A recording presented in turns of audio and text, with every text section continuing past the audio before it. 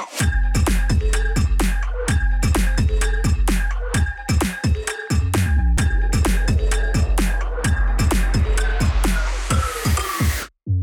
and welcome everyone at the React Native Show podcast with our series React Native at Scale. Today I have two incredible guests with me, Rafael Mendiola and Jakub Stadniczuk. In this series, we take guests from business sides of the products and we talk about the intersection of business and technology. We show the impact of technological changes on the product and on the organization. And our guests can share their hard-won knowledge about organizational challenges that they gained throughout their career as business consultants and as, in Jakub's case, development managers. So, Jakub, let's start from you. Can you please introduce yourself and tell us what you do at CallStack? Yeah, sure. So, my name is Jakub Stadniczuk. I'm business development manager here at CallStack. I've been here for almost 2 years, so my role is to help figure out our new partners, how we can best support them around their needs around React and React Native. I've been working in sales in the IT industry for over 6 years now at various companies such as startups, scale-ups, and now I'm at CallStack and I'm really happy to be here. Thank you. Thanks so much. And our second guest is Rafael Mendiola. And Rafael, can you please share some of the bullet points from your extensive experience? So I have about 20 years of development experience, and I started out with Flash development, which was really influential for me. I've been working with all sorts of company sizes, startups, scale-ups, enterprises, both as a consultant and as an employee. And I've also had a wide variety of experiences. So, for example, I built a really interesting system for a management consulting company, which influenced me a lot in the way that I think about process and delivering products and making technology choices. So I've been involved with React Native for about 6 years. I think I was one of the very early adopters. It really caught my attention because of the operational benefits that it brings. And so that's what I've been doing for the last 6 years. And I hope I can share some of my experience with you. Yeah, we hope as well. And I'm sure you will. Thanks so much. 6 years experience in bringing React Native to startups, scale-ups, enterprises. That is what is this series about. So let's jump into this. And maybe we can start actually with your career. And you said that you've been helping businesses of all shapes and sizes. So how does the adoption of React Native differ between startup and scale-ups and enterprises? So if you're a company that's adopting React Native at some point, it means that you didn't have React Native before. So for a startup, you probably consider React Native very early in the process. I think it's really good to do your MVP in React Native. And I think a lot of startups are mostly choosing React Native nowadays just to get stuff working. It's a really good way to get an impactful MVP for iOS and Android. With that scale up, you probably have an MVP and you're probably achieving product market fit, but you might have already built a native app. So if you are a scale up at starting to use React Native, it means that you probably have an existing native app. The situations that I've seen are scale ups that only have one version of the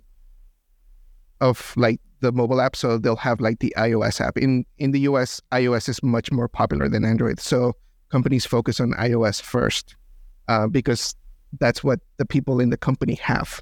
Yeah.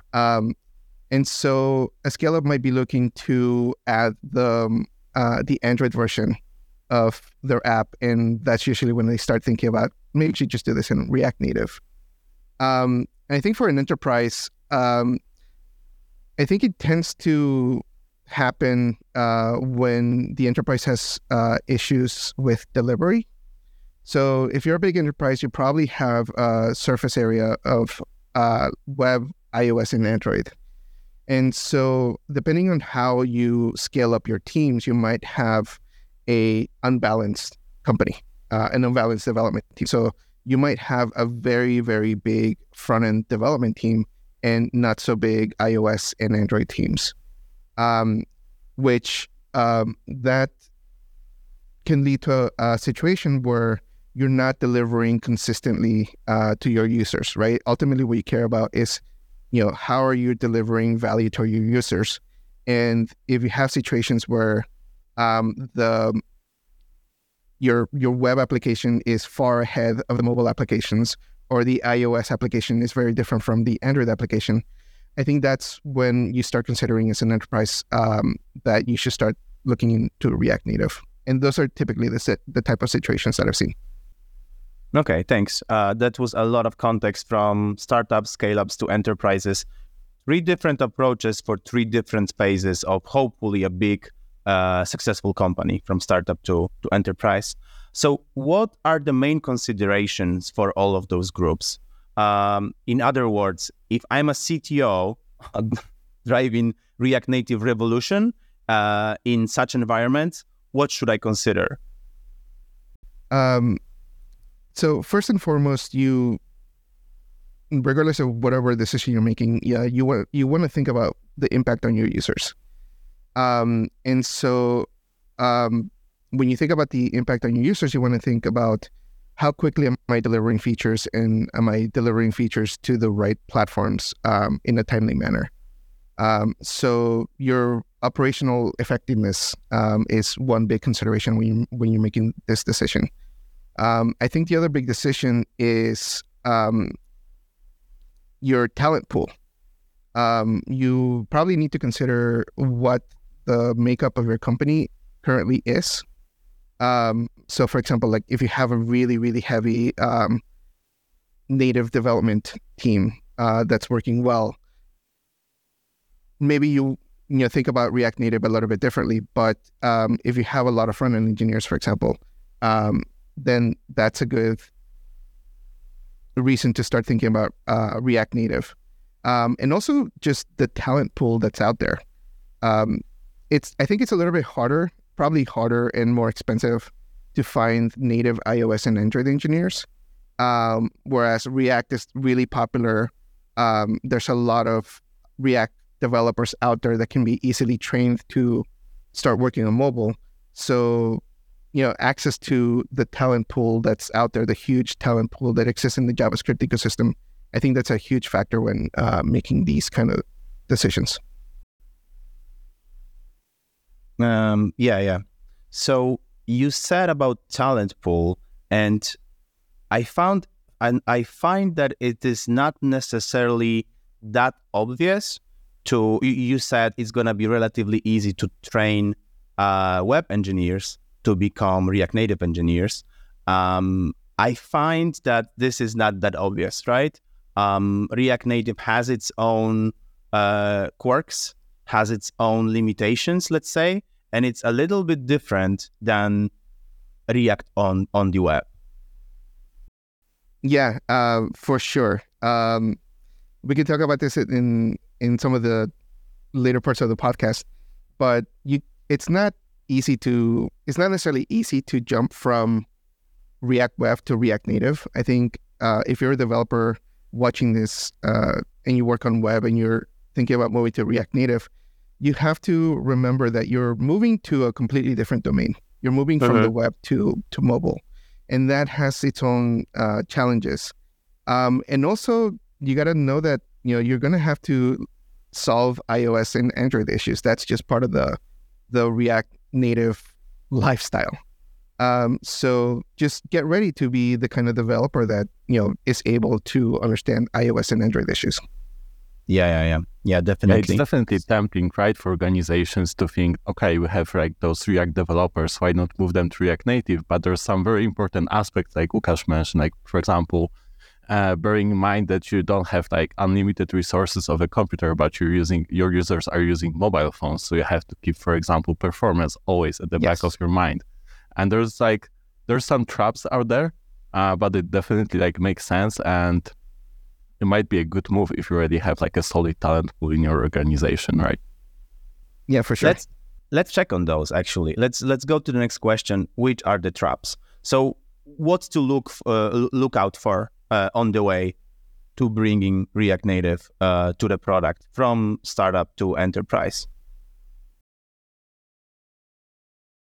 So I think one of the biggest traps or one of the biggest hurdles that a company might face is the fact when they're bringing, in particular, like I guess web developers to mobile, is that mobile has higher standards of quality. In web, if you ship a bug, you can fix it right away, and it's no big deal. But in mobile, if you ship a bug, you really pay for it. In mobile, you have what's called like the long tail of versions. So we think that app updates are automatic, but that's not necessarily the case for all users. So when you launch a mobile application and you take a look at your analytics and you look at the different versions that are out there, you will see that there's actually a long tail of versions. So most of your users will be in the latest version, but a lot of your users will not have updated the app in like months or something like that. So if you ship a bug on mobile, you will not be able to take it back 100%. So that's one of the big considerations. You could, there are some mitigations to this, right? You could like implement something like code push, and if your bug is in JS bundle, then you can push your update to all of your users at the same time. But those are, again, strictly mobile considerations that you have to take into account. Whereas in the web world, you just deploy and it's there. It's visible for all of the users at the same time. Yeah, and setting up code push, it's a great tool. It takes a little bit of effort to set up. And my personal ideology is that even if you have something like code push, you still need to commit to a higher level of quality when you ship on mobile. Yeah. I think this connects really well with web being this open ocean where you can just drop everything, publish anything. And like, of course, there is a web engine, search engines and like recommendations, stuff like that. But on mobile, you have this two big stores that will rate your app, that will allow user to rate your app and basically share an opinion that app that does not actually work for me. It's crap, right? But on the web, there is no such concept. So like you said, the quality bar is much higher on the mobile. Yeah, I think like on that note, like it's much easier for organizations to lose credibility in their customer base, right? Because like you mentioned, you can just put it out there on web. And with app stores and Play Store, once you put it out there, you start gathering bad reviews. Some users might not be on the latest version of the application, but once you lose this credibility from your users, like it's very hard to regain it. Yeah, I hadn't thought about that. The fact that web doesn't really have a review system. So if you ship something, that's bad quality on mobile, users will call you out immediately, and that affects your new user pipeline, because there's been plenty of times when I look for like a major app for like a major service, and it has like 3 stars or something like that, and that just makes me think that this is just not a good product. So you really want to manage your app rating really well. So basically neglected, right? Yeah. So I think this ties us well with the next question that I wanted to ask. So you have to maintain a high quality product because we are on mobile. So how about the team composition? How about the development environment? What kind of devs do you need to do that? So my mentality is that you need to have a mix of expert native engineers, people who come to React Native from the native world, who are going to be really good at implementing native modules or fixing native level bugs for you. And if you have like a really good core team of those types of people, then you can start bringing in as many web developers as you can. Even if they don't have that much training in native issues, as long as you have a really good core team of native engineers, then you can start feeling a little bit more comfortable with the quality of a process. I think if you have a development team, especially like if you're a scale up or a big enterprise, if your React Native team is made up of people that only come from web development, then that's a little bit riskier. Once you're at a certain size, I definitely think you should start investing in some native engineers. I think it really, I really connect with what you said about the mix of really skilled native engineers. And when you have that base, you can invite people from web to start playing around with mobile. Because if you don't have that people, then it's not only the product that hurts, but also like the dev experience of your developers, because someone has to understand the build system, someone has to understand the native tooling, someone has to build up that infrastructure so that everyone else can have a smooth ride after that. Yeah, you definitely don't want to make people have to deal with issues with CocoaPods or something like that, which can often even happen. Xcode and Android Studio, just grasping the breadth of those tools can be really intimidating from somewhere coming from web. Yeah, and even I had some Android experience before coming to React Native. And having to deal with the third-party dependencies and at the Gradle level, that was a little bit mind-bending. Yes. I know it definitely caused a lot of issues for me in the early days of React Native. I don't think that's the case anymore. But you could still have Gradle issues or pods issues or framework issues. In those cases, it's really good to have a pool of talent that understands how to solve those things. Yeah. And also, one thing to remember is that React Native does not necessarily replace native development. I have been part of teams that already have an existing native development team, and I'm bringing in React Native, and they've actually helped me out a ton. So there's definitely lots of opportunities to do really interesting stuff on the native level, even if you're bringing in React Native. Yeah, definitely.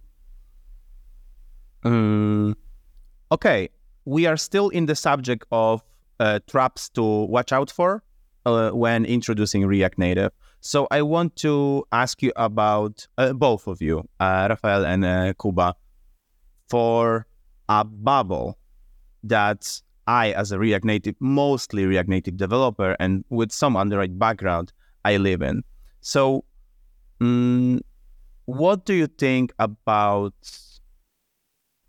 people reaching out for knowledge, where to look for knowledge, how to keep the team on their feet, how to keep them interested, informed, stuff like that? Should I go first? Yeah, sure. Right. Yeah. So I think that React Native is a great technology but people oftentimes might forget how quickly it's evolving. And if you close your eyes for a second, you might be already a couple of releases behind with some kind of with React Native itself or some other libraries that you've been using. And especially because of how great open source community is with React Native. And it's great that you have like such a selection of tools and libraries that you can use in your project, but still it adds this pressure of keeping up to with, what's happening with the technology itself, right? I think that also like Meta is doing much better job with communicating with the community as well. However, like having companies such as CallStack or Infinite Red or Shopify or Microsoft that are backing up this technology and are also spreading the word and making the community more aware of all the changes really helps. Yeah, React Native is an ecosystem with a large open source surface area. So it has been really helpful for me to keep my ear to the ground by going to conferences. In the early days, I used Twitter quite a bit to keep up with React Native, so that's a really good source of information. But I found it really useful in my career to go to conferences. I think I came to the first iteration of React Native EU, and I met a lot of people in the React Native community. I met some of the open source maintainers. I met people from Expo. I met people from CallStack. And having a good network of React Native developers that can just give you hints, or they can tell you the practices that they're implementing, that's actually really, really helpful for me. Yeah, definitely. So you guys mentioned two things. You mentioned good source of knowledge, conferences, that you should take your knowledge from like verified sources like Meta and Microsoft and CallStack. But I feel like you forgot one thing.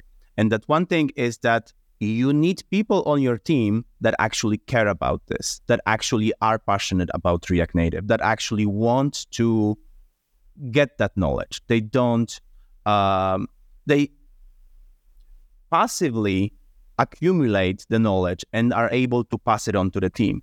So just wrapping up this section about the team structure, you need great native developers to guide your product through the setup phase, through the native issues. And you also need great React Native devs, a few of them, to keep the product energized, to get the latest knowledge and to not get entangled with tech debt and stuff like that. Yeah, that's a really good point. I think in development teams, usually I'm that person, so I never think about that. But having people that really see the value, just the operational value, the development experience value, having people who really, really understand that is really important for the success of any React Native project. So let me digress from my script just a little bit, Rafael. From your experience, did you have an opportunity to have a great native dev that got really engaged with React Native and started to be a real great React Native dev? Or those two personas on the team are too separate always? In my experience, those personas have been a little bit separate because that's the scenario in which I've encountered those have been in the enterprise scenario, not necessarily like in the scale up or startup scenario. In the startup scenario, the story's a little bit different. You have a team of 3 people. Yeah. And then if you're starting a mobile, if you've done a native app and you make the switch to like a React Native app, those people are going to be questioning their careers, right? But in the cases of the big enterprise, I have met engineers who started studying React Native and got really interested in it. And these are typically the people who understand the real value behind it. I think when a native developer, when their identity is tied to their technology, that's a little bit hard But if you have really strong native developers that are general problem solvers and that are looking for the most efficient, effective way of delivering a product, those are the kind of people that will get interested in React Native. Yeah, it's a super interesting take because like from our experience from Callstack, where we're introducing React Native in those big enterprises, like you can definitely see two types of native developers.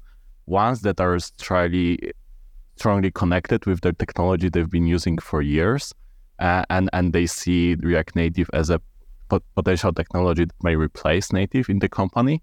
And you also have the second group, those problem solvers. They just see React Native as another tool they can use to solve different problems. And for them, it's not a matter of choice, which technology I should use, which one I should focus on, but rather like expanding their skill set to be able to solve the problem more efficiently and just simply better.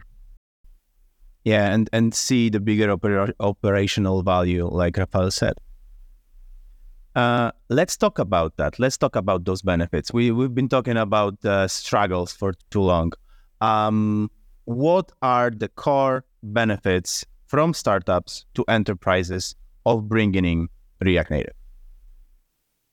I would say it's definitely operational excellence. I think React Native is the one way I know in which you can deliver value to your users on web, iOS and Android. React Native in particular because of the JavaScript layer. So you can use a lot of your front-end and front-end expertise and code base. You can leverage that across all platforms. So if you are, a leader in a company, and you're interested in like, how do I deliver the most value the quickest? I think React Native is a big it's a big carrot to try to follow. That for me, like, it's the number one benefit. I just want to get the product out there a lot faster. I want to get it done faster than my competitors. I want my users to be delighted with the pace of updates. I don't want them to feel like, the iOS app or the Android app is behind web. So for me, it's just like that operational excellence portion of it. I think another huge benefit, especially when you compare it to other cross-platform tools like Flutter, for example, it's the benefit of having the JavaScript ecosystem. There are a lot of tools that are widely used in the JavaScript ecosystem. It's like very huge, it's robust, and you're going to use JavaScript in web. So just the ability to use JavaScript to build for all platforms, I think that's another huge advantage. Yeah, especially if you already have a React web page, React application on the web. You can do similar things in Flutter when Flutter renders to like canvas on the web, but it's not really the same thing as coming from web React to React Native. Yeah, I think it's a hard sell to want to refactor your web app just so you can support something like Flutter on mobile. Typically, you want it to make things easier for you, not to force you to do a big refactor. Yeah, definitely. Kuba, do you want to add something to obvious or less obvious benefit of bringing React Native through to the spectrum of companies? I really like Rafael's take on like how we can keep the feature parity on all the platforms, but again, since everyone is using JavaScript, all the teams can speak the same language, and this is, from our experience, what can really facilitate the development on all the platforms inside an organization. And what I personally really like about React Native in those kind of situations is the flexibility it gives you, because right now you don't have to split your teams into different platforms depending on if they deploy to mobile, web, or TV, etc.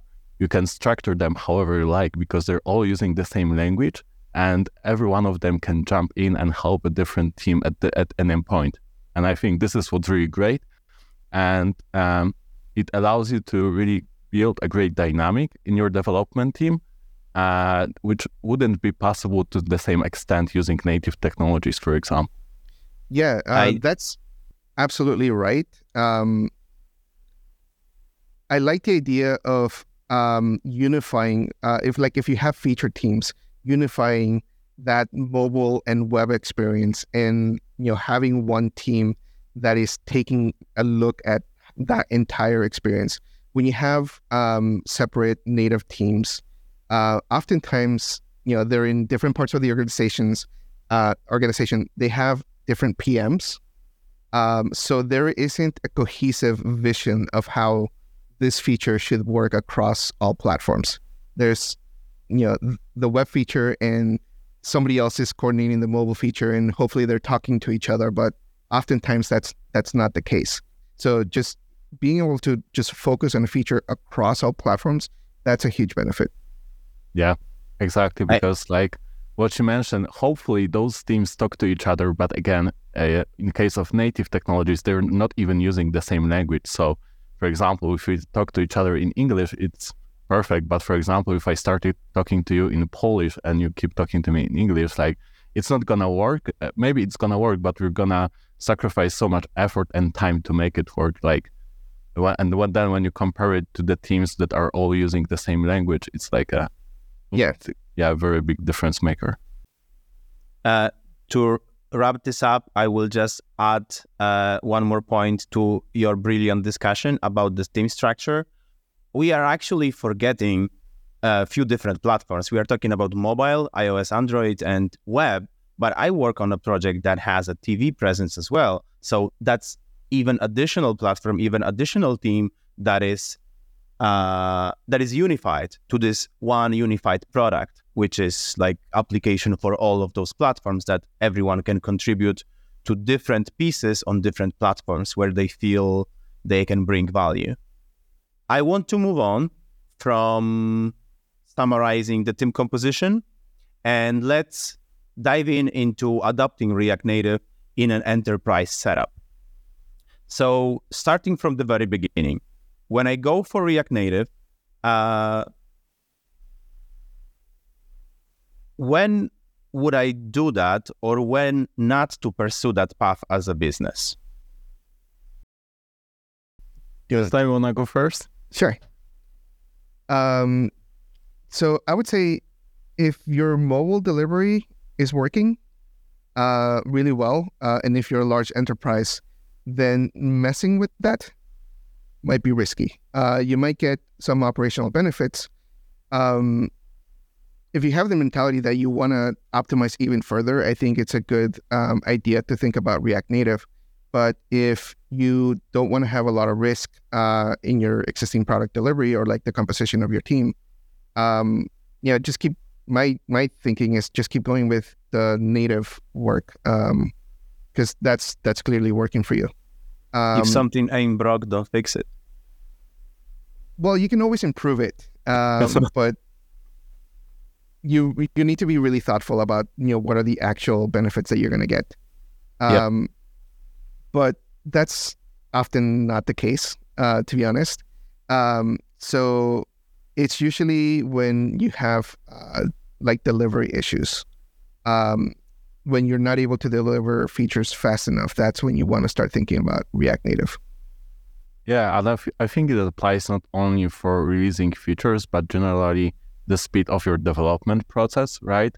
Because again, when you're scaling your native teams, you may hit some bottleneck at some point where adding more people not necessarily helps you deliver faster because, for example, you want to keep this feature parity. So for example, Android team still needs to wait for the iOS team to finish their task, right?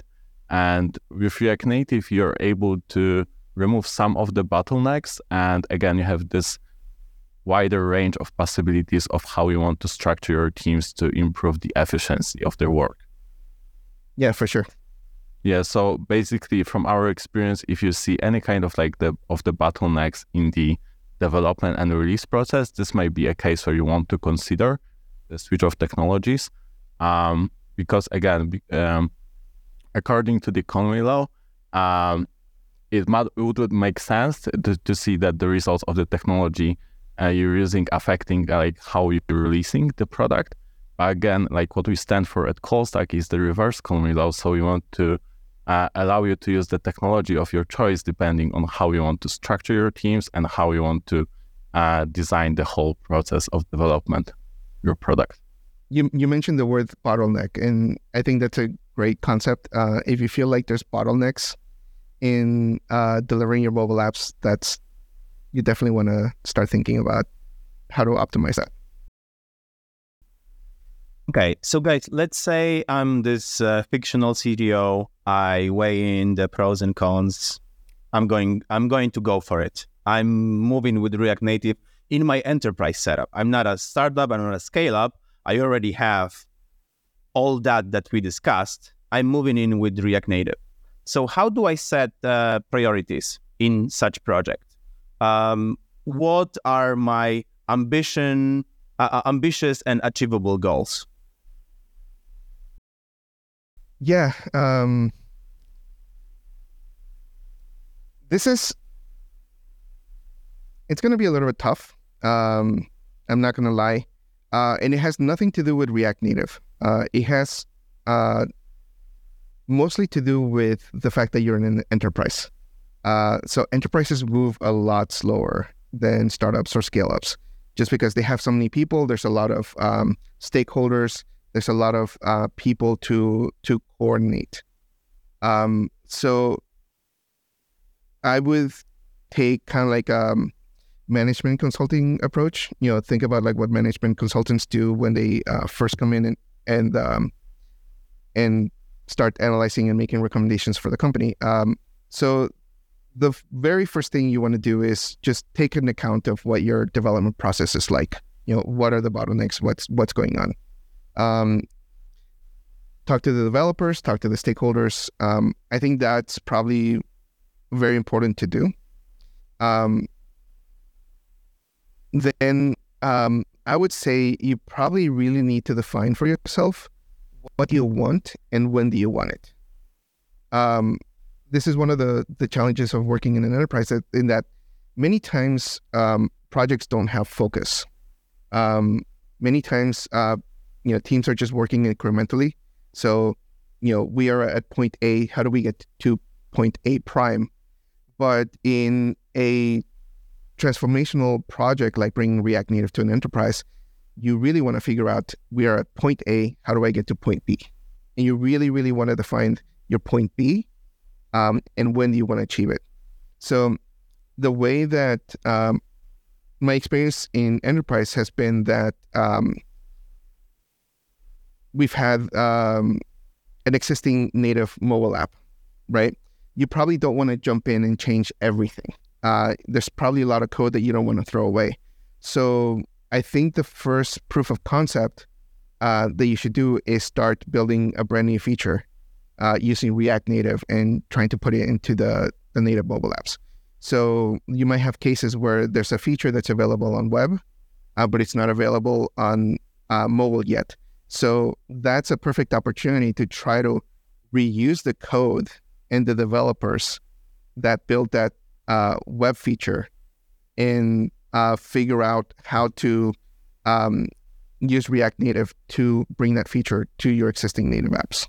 So in that perfect scenario, you take something from the web, you try to share as much code as maybe not possible, but is good for that feature, and that way you can start convincing the stakeholders and convincing the developers on the other side of the equation that this is actually a good choice for this particular feature. If we build it in React Native, we take it from the web, we gain such and such benefits.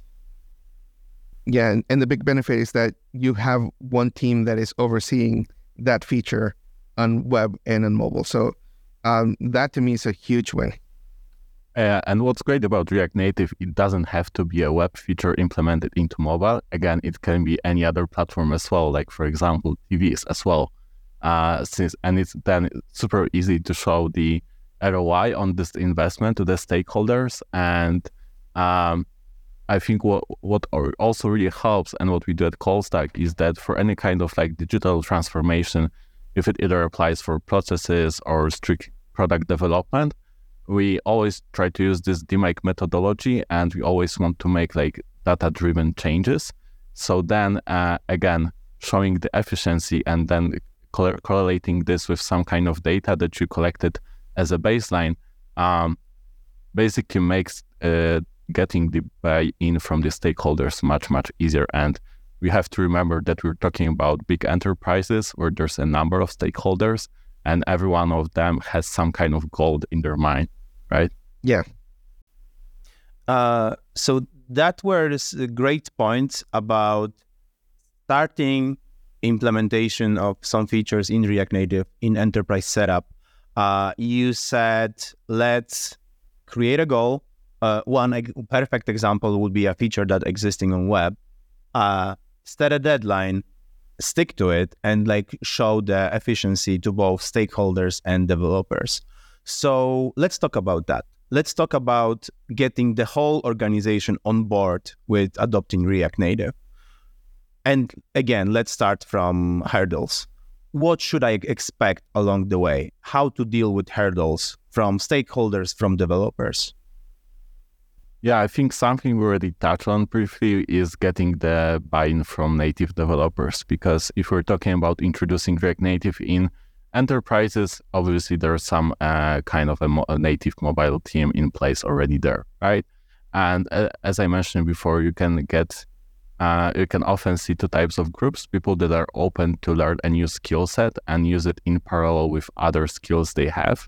And by that, I mean native skills. Or you have people that need some convincing because they feel threatened about them or their technology being replaced by something newer. And oftentimes, especially in enterprises, this might seem like a business decision affecting the delivery team. And I think it makes it even more important to, first of all, be transparent about this change and give your developers this operational standpoint, this viewpoint that you mentioned earlier on, Rafael, because I think most of the developers do not think that way from this operational standpoint if they're not like higher in the hierarchy of the company. And I think this transparency might be really eye-opening for them about like what are the main benefits of React Native for them in this particular project. Yeah, and just to digress a little bit, I find that tech companies don't really think necessarily, in tight operational ways, because there's so much money on tech, right? You can just get developers, and they take their time. And I've been that developer who takes a lot of time to implement something. So in tech companies, you don't really have kind of like the intense pressure to deliver necessarily that you would have in other industries, like the restaurant industry, for example. In a restaurant, you go to work and you got to deliver something by the end of the day, right? You got to deliver a bunch of things. Whereas in tech, you necessarily don't. And so I think that's one of the things that you might have to watch for, is just the way that the organization operates around this initiative. In a large enterprise, it could go slow. So I think what's important to have is maybe like an executive sponsor or like a champion, like a high-level champion, who is going to help you identify who the stakeholders are, help you interview them, and help you figure out what their concerns are, and generally have people within the company who are going to run blocking for you, because what you really want to have is like a good runway to get your project done. And in a big enterprise, I think the project's going to take longer than you think it's going to, because of all these big enterprise operational issues and communication issues. So setting up the environment around the project, I think, is really important. Yeah, I really like that you mentioned like having this champion on the client side, because while we're all aware of the benefits of React Native and this champion that's possibly driving this technological change on the client side might be also aware of all the benefits. The other stakeholders might only know React Native from hearing some kind of facts about them, or maybe some gossips, like Airbnb article might come up at some point, because like this is probably one of the biggest misconceptions about React Native, and also like one of the most popular articles that's out there in the web about React Native at the same time, right? So I think like someone on the client side that helps you handle all the objections, and someone that you can help arm with more informative assets really can help you like facilitate the process. And it doesn't mean that it's gonna be a short process, because we're still talking about like huge enterprises and big organizations. But still, like it's really valuable to have this person that you know that will help you drive this change. Yeah, I can't believe I'm still talking about the Airbnb blog post. It comes up every once in a while. And I think that's one of the big misconceptions. I think there's two big misconceptions about React Native. One, that React Native isn't mobile, which is absolutely not true. React Native is absolutely native development. Anything that you can do in native, you can do in React Native, because React Native can be just the business layer of it. And you can control whatever you want on native. But also just the fact that I guess React Native doesn't work out sometimes. And that's not necessarily the case. I think transformational projects don't work out sometimes, regardless of the technology that you choose. And that has a lot more to do with your company culture, how the company operates, the stability of the teams implementing this. Many times in a big enterprise, you can have really good engineers, but if the enterprise is constantly reorganizing, for example, that makes things harder to implement. So one thing to keep in mind is, if you're going to do React Native in an enterprise, you really need to think about the culture and the people that are going to be involved in this. Yeah, I think that's a great wrap up of getting an organization on board. Kuba was speaking about developers, about native developers, web developers coming into the project. Rafael, you were saying about the leadership sponsor, about mapping the stakeholders, about getting the buy-in from everyone. And thanks for that wrap up. So once I, as a CTO, again, introducing React Native to my enterprise project again, once I have the support of both of those areas, how do I educate my team on this new framework in an enterprise setup? And what are some tips for scaling such a team with the time? Want to go first? Sure. So I'm going to give you my personal opinion on this, which is not necessarily what tech companies do, but I like having brainstorming and learning sessions with developers. Early on in my experience, I was at a company that hired 2 junior engineers for a React Native application, and I was one of the people leading this React Native application, and I had to get them up to speed. So what I did was, every few days I would just get in a conference room with them and talk for 2 hours about the architecture of the app, how they can navigate it. Whenever they had specific tickets, I would sit down with them and just map things out for them. So I think the process of just sitting together with developers and just talking about the stuff that you're doing, that really accelerates the learning. So you might want to have like workshops, learning sessions, like record some training videos and socialize it. But I think just being together in a room and just talking about what you're doing is really, really helpful. And that's the most efficient way of distributing the knowledge across your team. Also, this is a great time to, again, show this organizational benefits, organizational standpoint for all of the stakeholders in the team. You can talk about technology, but you can also show the bigger picture of the whole feature, of the whole domain. How does it impact the product, the business? Kuba, do you want to say something about educating the development teams in React Native, in product domain? Mm-hmm. I think like what Rafael mentioned is crucial here, basically, because it's the same thing that came up where we were discussing this dev bubble and how it's important to stay up to speed with all the technology changes, but also like from the other perspective, like keeping up with the technology is obviously crucial, but having a solid baseline that you start with is also super important in our perspective, because we often see companies that were fully utilizing the benefits of React Native. So they were like releasing quickly, they were cross-platform, all that good stuff. But at the same time, if you're not being careful, like from our experience, React Native is also a really easy technology to gain technical depth. Yes. And collect some and start seeing performance regressions.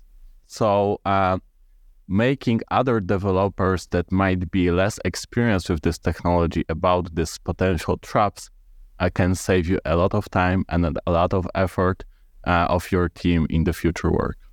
Yeah, I definitely agree with that. I feel that training, just in general, like regardless of whether you are trying to implement change or not, like just constant training is a really important thing that you should make part of your culture, because I mean, developers have to always be learning. Like any developer that hasn't studied anything in 2 weeks is already behind. Yeah. So having workshops, having show and tells, having guild sessions, those are really effective ways of making sure that developers have uniform knowledge about your product. Yeah. Oftentimes, communication is the key. And not only in development setting, but like in everyday life, in work life, in personal life, you have to communicate. Everyone has to know what is the bigger picture, because only then people can navigate the decisions, can navigate the small decisions that impact the bigger picture. I want to turn the tables a little bit for this next question. So again, I'm a CTO of my enterprise setup, and we've introduced React Native, all three of us, to our product. And guys, it doesn't work.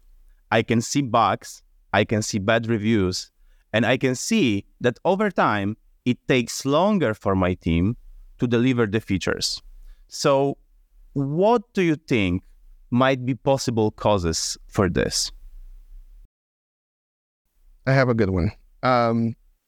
So this often happens when you have web developers with a lot of who have spent a lot of time building web applications. When you move into React Native, as Kuba mentioned earlier, when you build stuff on desktop, you have a lot of horsepower. So you don't necessarily see the performance issues that your web app has. But to be honest, most of the web apps out there probably have huge performance issues. When you move to mobile, you're working with less horsepower and you need to be more efficient. So a lot of the issues that are hidden on web, they become really apparent on mobile. And you can have things like laggy screens, right? You always want to try to keep your application running at 60 frames per second.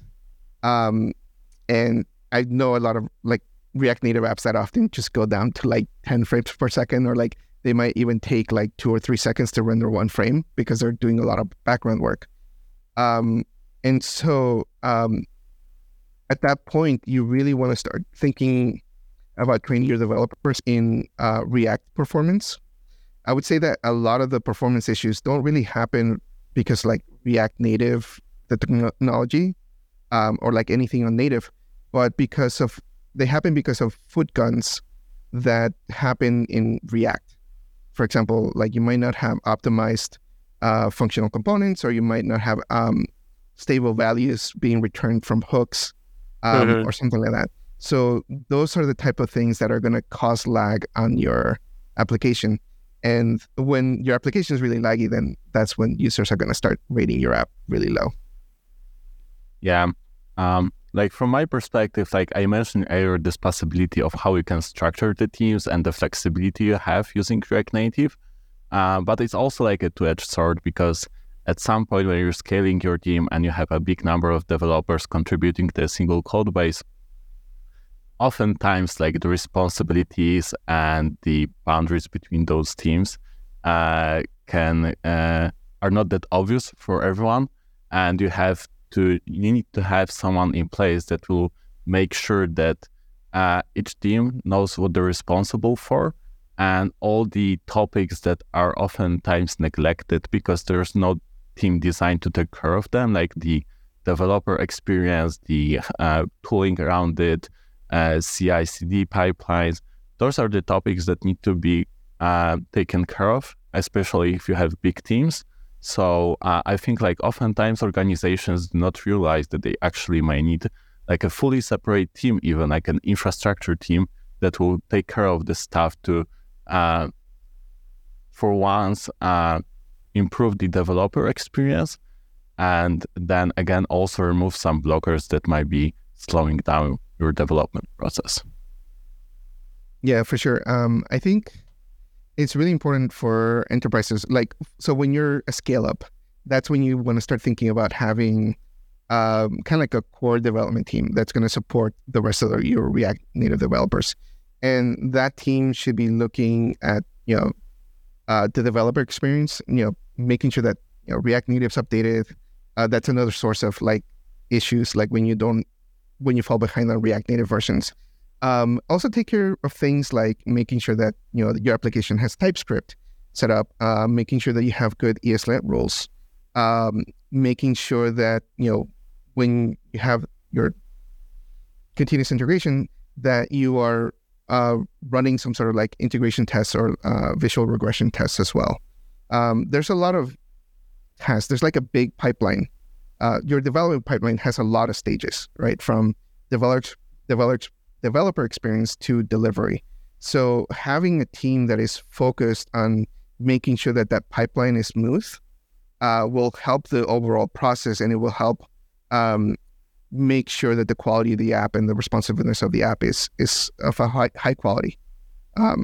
The other thing that I wanted to mention is not necessarily a React Native thing, but just a general code base thing, is make sure that somebody is responsible for any part of your code base.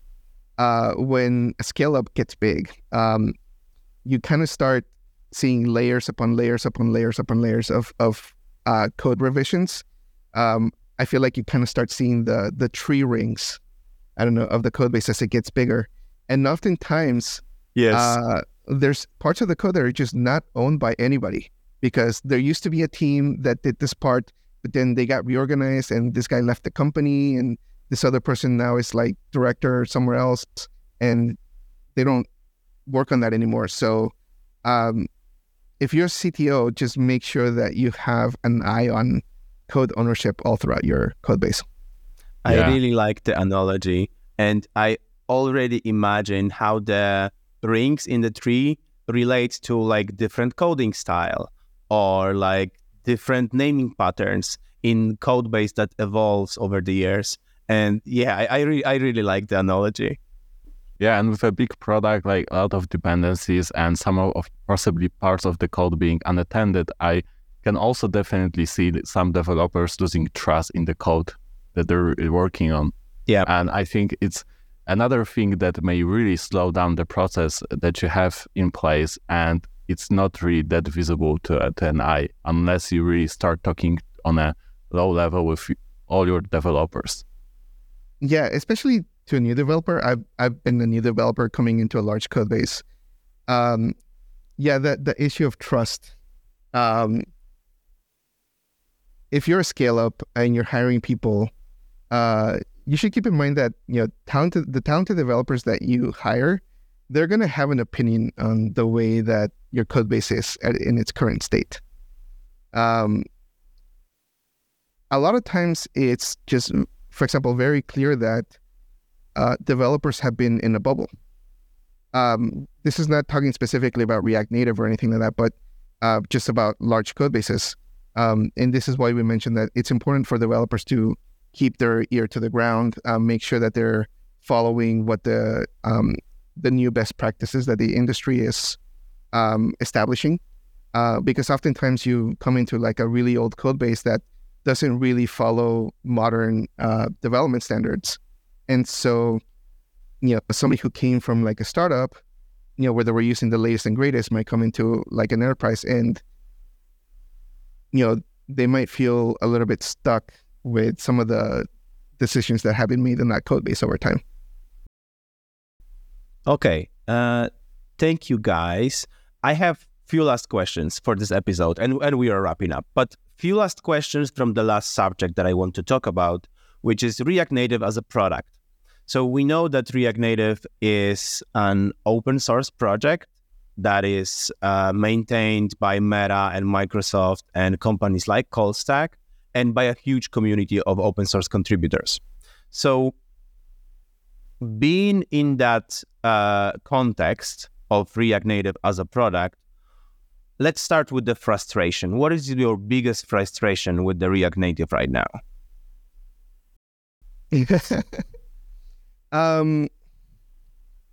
I think my biggest frustration with the vanilla React Native is that it just never got productized. As I mentioned at the beginning of the podcast, I was really, really influenced by Flash when I was coming up as a developer. That was kind of like my first professional gigs. So there is the development world before the iPhone and the development world after the iPhone. Mm-hmm. And so the iPhone just kind of transformed how everything works, like the whole technology ecosystem. But before we had the iPhone, we had big companies making big development tools, like really, really high quality development tools like Flash. Like the Flash editor was really, really good. I could rely on it. I could do a lot of really cool stuff with animations, with coding, etc. And so that kind of age of the web ended. And then we moved on to kind of like more open sourcey things. And I think the big frustration is that there hasn't been kind of like this singular vision of what React Native should be. React Native has a large open source surface area. So that has some benefits in that anybody can contribute, but the level of experience for a React Native developer is just never going to be to the level that a big company who's productizing their technology is going to provide you. So as a React Native developer, you always need to be hunting for information. You need to be keeping your ear to the ground, etc. Obviously, I can definitely sympathize with that. Being someone that wants to know what's next, I need to follow a few different sources to really stitch the story together. And I hope this will change in the future. That in the future, like we have like a governing body for React Native, but like you said, the surface area is just so big, and the dependencies on different open source libraries and authors are so large that you really need to listen to few different sources to have a proper overview of what's going on, what's going to be next. Okay, so frustrations out of the way. Let's talk about hopes. Let's talk about opportunities. What opportunities do you see? Yeah, we touched on the open source topic, and I think like what's great for React Native is, again, this ability to be able to open source the solutions. And I think what we're really proud of here at ColdStack is that those are not only the solutions that we are the authors of, but for example, projects that we are working on with our client, like for example, Reassure, so the tool to monitor like performance regression that was built together with Entain. It gives you like a lot of possibilities. And I think like for big organizations specifically, seeing that there's a different brand standing behind a solution allows you for an easier buy-in and possibility of using this library inside your product, because like otherwise there's some great open source projects that you will never invest as an enterprise, because you're not sure if a developer will change jobs and stop maintaining the product, or something will get broken and you won't be able to fix it quickly enough. So it's definitely great to see companies being open to do this kind of stuff in the open source space. And I think it's pretty unique and great for React Native. Yeah, sorry that I paused there because I couldn't think of which one to speak to first. So along Talk those about lines, all of them. Talk about all of Yeah. them. That's the last question. And this show is called the React Native Show podcast. So we can talk about opportunities and benefits all you want. I'm all ears. Yeah. So I'm really excited about bigger companies developing their products in React Native. Microsoft, obviously, it's a big one. I think Microsoft's involvement gives me a lot of confidence in React Native, particularly because they have historically been a very, very good developer company. Remember, developers. Yeah, that's what Microsoft is. And I'm really excited about that. I think the biggest opportunity that there is in the space, though, is really defining very well what the production pipeline of developing a React Native application is like. So as I've moved from company to company, I've seen that everybody's trying to solve the same issues. Everybody's just like kind of working from scratch on, for example, like continuous integration, visual regression testing, and that kind of stuff. So I would love for there to be like a consortium of React Native companies. Obviously, there's like a lot of them who are very influential in the space. Kind of thinking about like what's the idealized frictionless React Native development pipeline. That's like a really fuzzy idea, but as somebody who's worked in the space, I kind of don't want to keep thinking about these issues every time I start a new project. I just want to have these things solved because we're not inventing necessarily anything new. Like every company's just trying to figure out their own way. I definitely get what you're saying.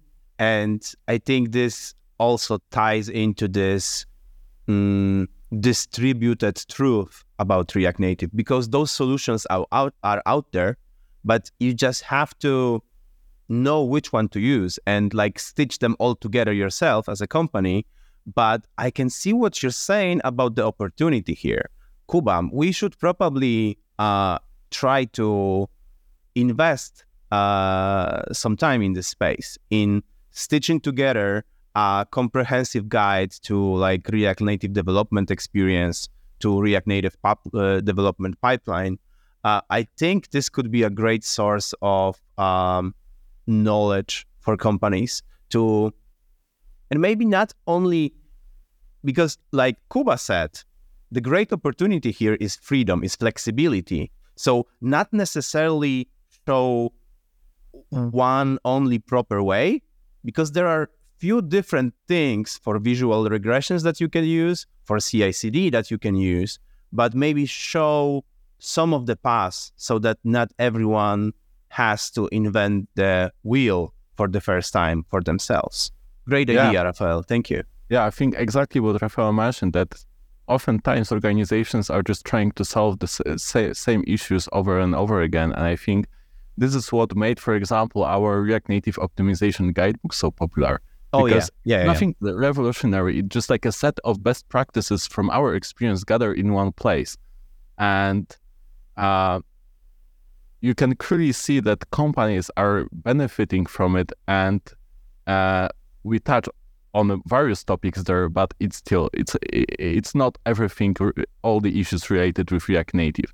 So I think it's a clear proof that organizations are really actually struggling with all the same things oftentimes. And again, we come back to the topic of, keeping the ear to the ground and just allowing community to find this maybe single source of truth. I'm not sure if I would call it that way, but maybe just like a unified source of best practices they can use to avoid any kind of struggle with the same issues that they've been experiencing. That's my title for the next ebook, Kuba. Unified source of the of best practices. All of the words that you just said. It's a great title for our next ebook. With that, let's wrap it up. Thank you, guys. I'm gonna do a brief recap of everything that we said in this episode. So I sat down in the other room, but I'm still in Wrocław, and guys are in the podcast studio. I sat down with Rafael and Kuba to talk about React Native at scale. So we've ranted a bit, but we've also discussed some very optimistic ideas. We talked about differences between startups and scale-ups and enterprises. We talked about the ins and outs of adopting React Native in such scenarios. We talked about optimizing React Native products that React Native is present in already, and the goods and bads of React Native as a product.